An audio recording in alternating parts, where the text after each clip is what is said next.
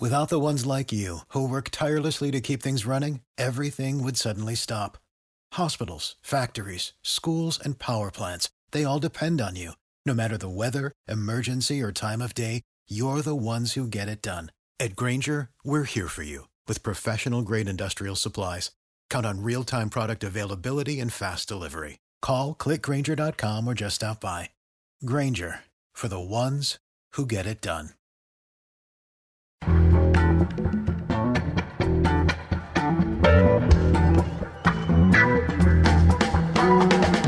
This is Start Making Sense, the weekly podcast of The Nation magazine, and I'm John Wiener.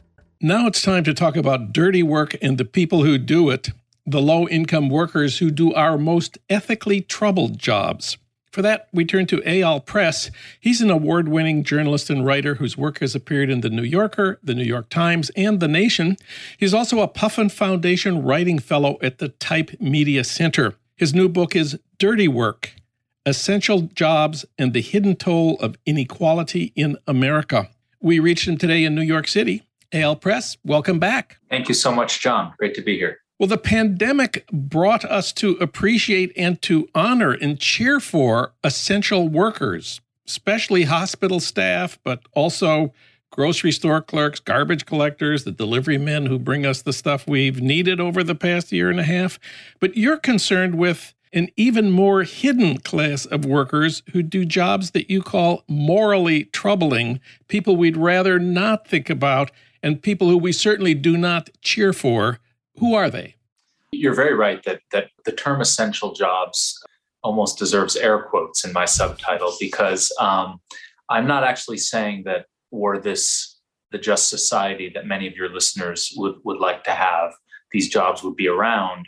But they are around, and I'm talking about the people who run America's prison system, the largest prison system in the world, as you're aware.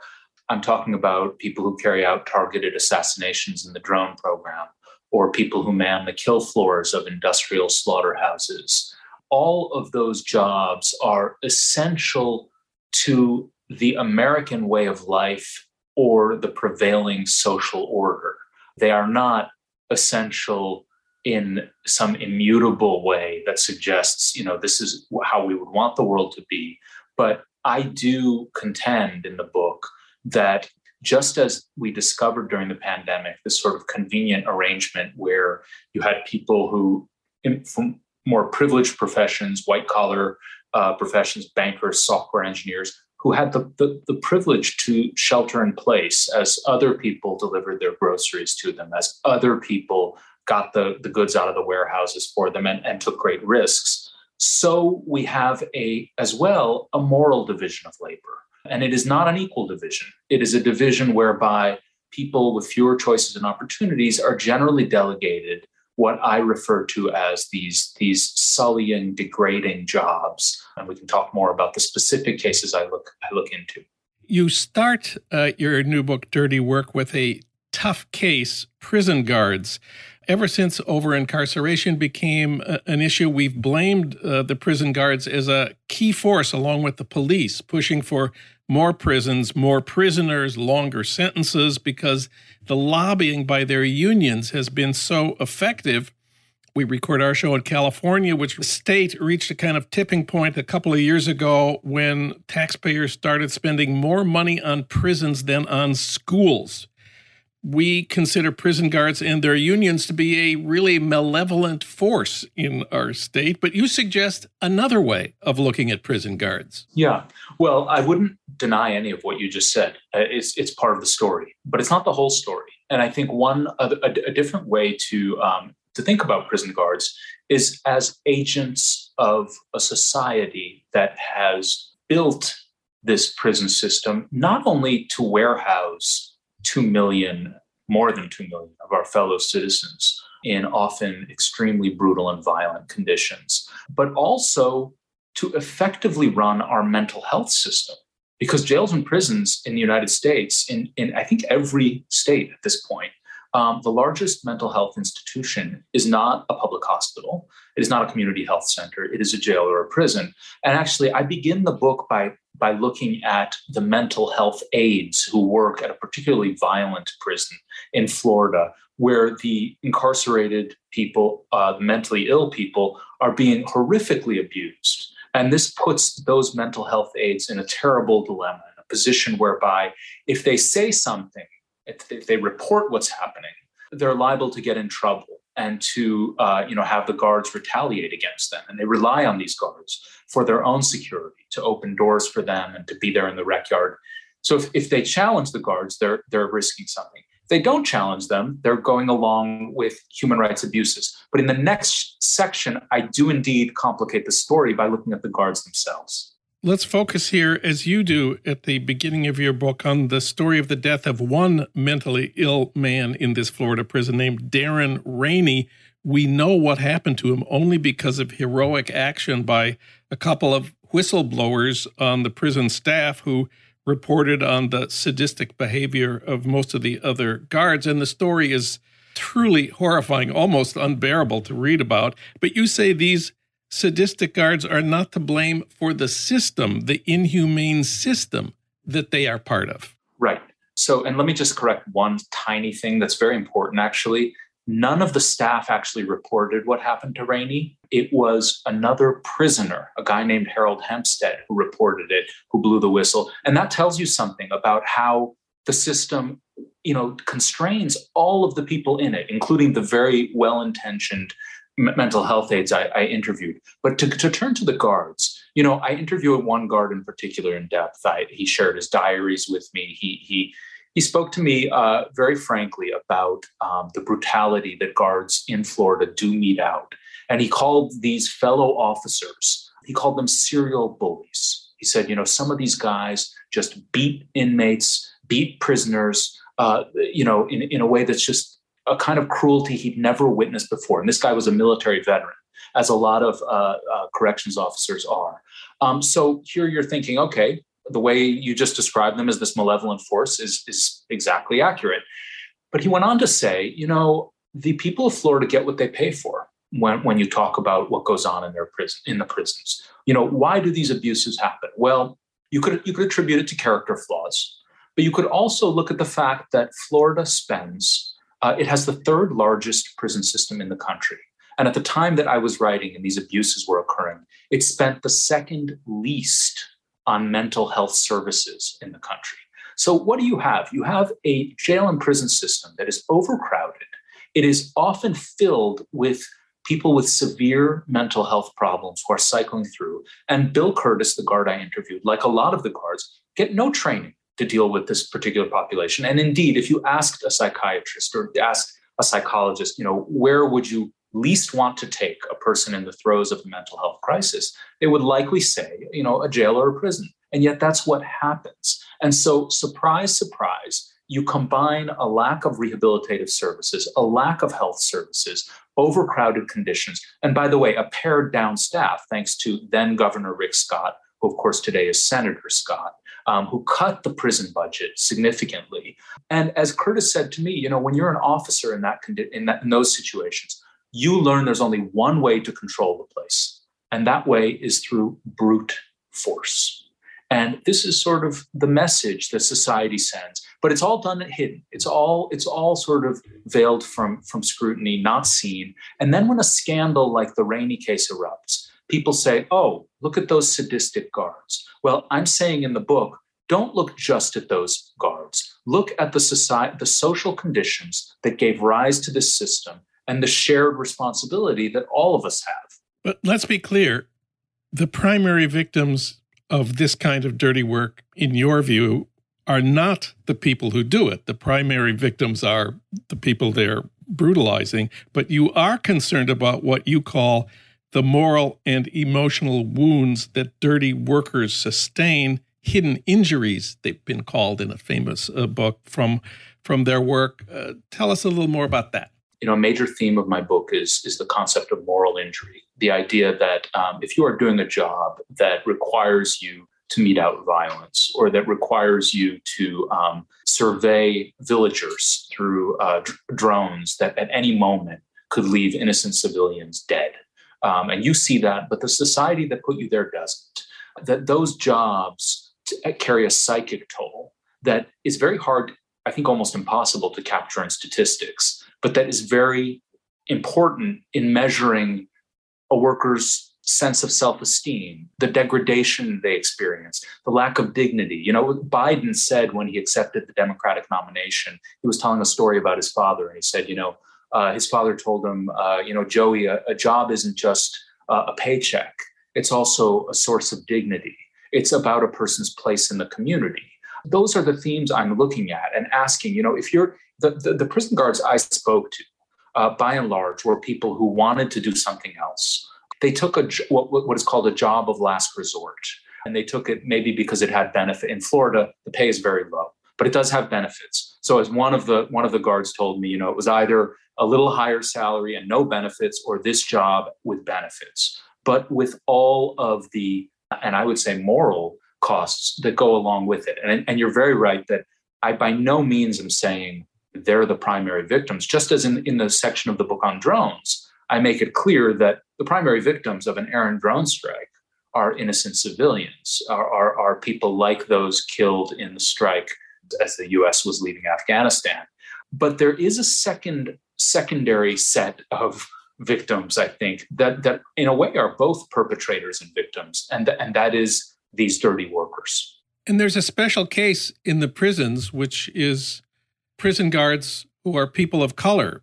Many of the prisoners, of course, are people of color, and there are also guards who are people of color. And a lot of people's first response would be, well, how can they brutalize their own people?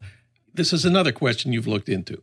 I interview a Black officer, a Black security guard, who on one hand told me about the racism of his fellow officers and about being stopped on the way to work and pulled over repeatedly. And even when he had his badge ready to show the cop, hey, I'm an officer too, it didn't matter. He was just viewed as a Black man who was a suspect in the officer's eyes. So all of that is true. And yet at the same time, it's quite striking. During the era of mass incarceration, states like Florida and in other parts of the country, the proportion of the prison workforce, the correctional workforce that is Black and or Latino increased significantly, as did, by the way, the percentage of the workforce that is female.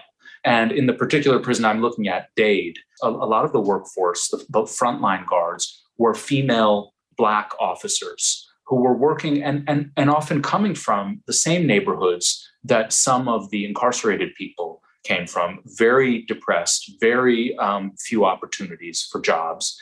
And, again, this doesn't in any way take away from it doesn't excuse the fact that the violence happens and folks should be held accountable, but it suggests that the powerful and the privileged have found a very convenient way to delegate this work to people lower on the social ladder than themselves, and not only to delegate the work, but in a way to keep both the workers and the work itself invisible.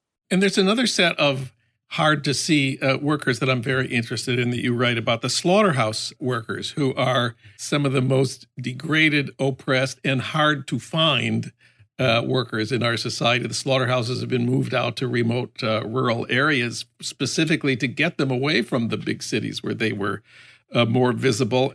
I remember that there was a time when this was a more honorable job. From the 40s to the 60s, slaughterhouse workers had a strong progressive union, the United Packing House Workers, which fought for and won a national contract, which gave them not only high wages and safe working conditions, but this was also a union that was famous for its fight for racial integration of their workplace and social justice in the nation. They got Blacks appointed shop stewards. They supported the March on Washington. Then in the early 70s, this union was broken. The union workers were fired. The line was speeded up. The slaughterhouses were moved to remote areas, and undocumented immigrants were brought in and exploited mercilessly. But this history suggests it wasn't always like that. And that in turn suggests it doesn't have to be. Yeah, that's absolutely true. You've done a great job of sketching the history there that sort of starts with, from Upton Sinclair, I trace it myself, to some of the brutalities he wrote about. And very interestingly, if you go back and read The Jungle, you'll see all kinds of passages where he's talking about not just the injuries that the workers suffer, but the feeling of degradation, the dirtiness. There's a passage in the book where he talks about you can't even find a place to wash your hands. And that's not just about it's about this sense of being stigmatized, right? You're in there killing, you're with the blood and the gore of this. But as you say, there was a very strong union movement that didn't necessarily make the job any less bloody, but certainly did make it less dangerous, certainly did make it less degrading, certainly made it better paying. That fell apart in the 70s through a very concerted corporate strategy led by a company then called IBP. And they started importing strikebreakers from Mexico, basically, in Nebraska and in other places. And that low-wage strategy took over the industry and is especially apparent in the sector I look at, which is poultry slaughterhouses. So I know your purpose in this book is not to propose new legislation that will solve this problem, but it does raise the question, especially with prison guards, how much of this is necessary? Of course, there's been a movement led by Angela Davis to abolish prisons so that no one is subject to this kind of brutality again. The question really is how much of the dirty work you write about really is necessary? And if so, does it have to be that dirty? I hope there's a conversation about all the forms of work I write about can be opened up. I also write about dirty tech and the gadgets that we all use has a form of dirty work that has just been outsourced and taken offshore, namely the mining that goes on for cobalt in the Congo with child labor and brutal conditions and all kinds of middlemen, these companies that sell from one to another, and that eventually makes its way to Apple and Microsoft and all the companies that we all patronize. And I should say, that's the point of the book. I'm trying to connect this dirty work to our lives, to show how, in fact, we rely on it whether we see it or not. And so then that begs a question, well, what can you do about it? And my conclusion is, and I suggest very strongly, you can't do that much about it as an individual consumer.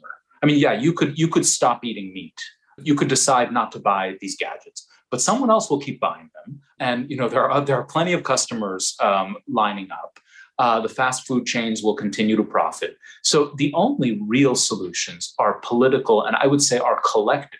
Just as the responsibility for dirty work is shared, so too any way of altering this work has to be a sort of shared endeavor, a collective enterprise. We together share the responsibility for the harm done by dirty workers and for the emotional injuries they suffer, and we together can change what we require of them. The book is Dirty Work. The author is Eyal Press. Eyal, thanks for this book, and thanks for talking with us today. Thank you so much for the opportunity, John. Eyal Press's book is out now in paperback. We spoke with him in September 2021.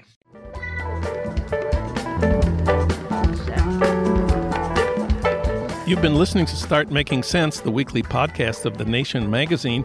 You can hear more interviews like this one at thenation.com, and you can subscribe to Start Making Sense at iTunes Podcasts, Pocket Casts, Stitcher, or wherever you get your podcasts. I'm John Wiener. Thanks for listening.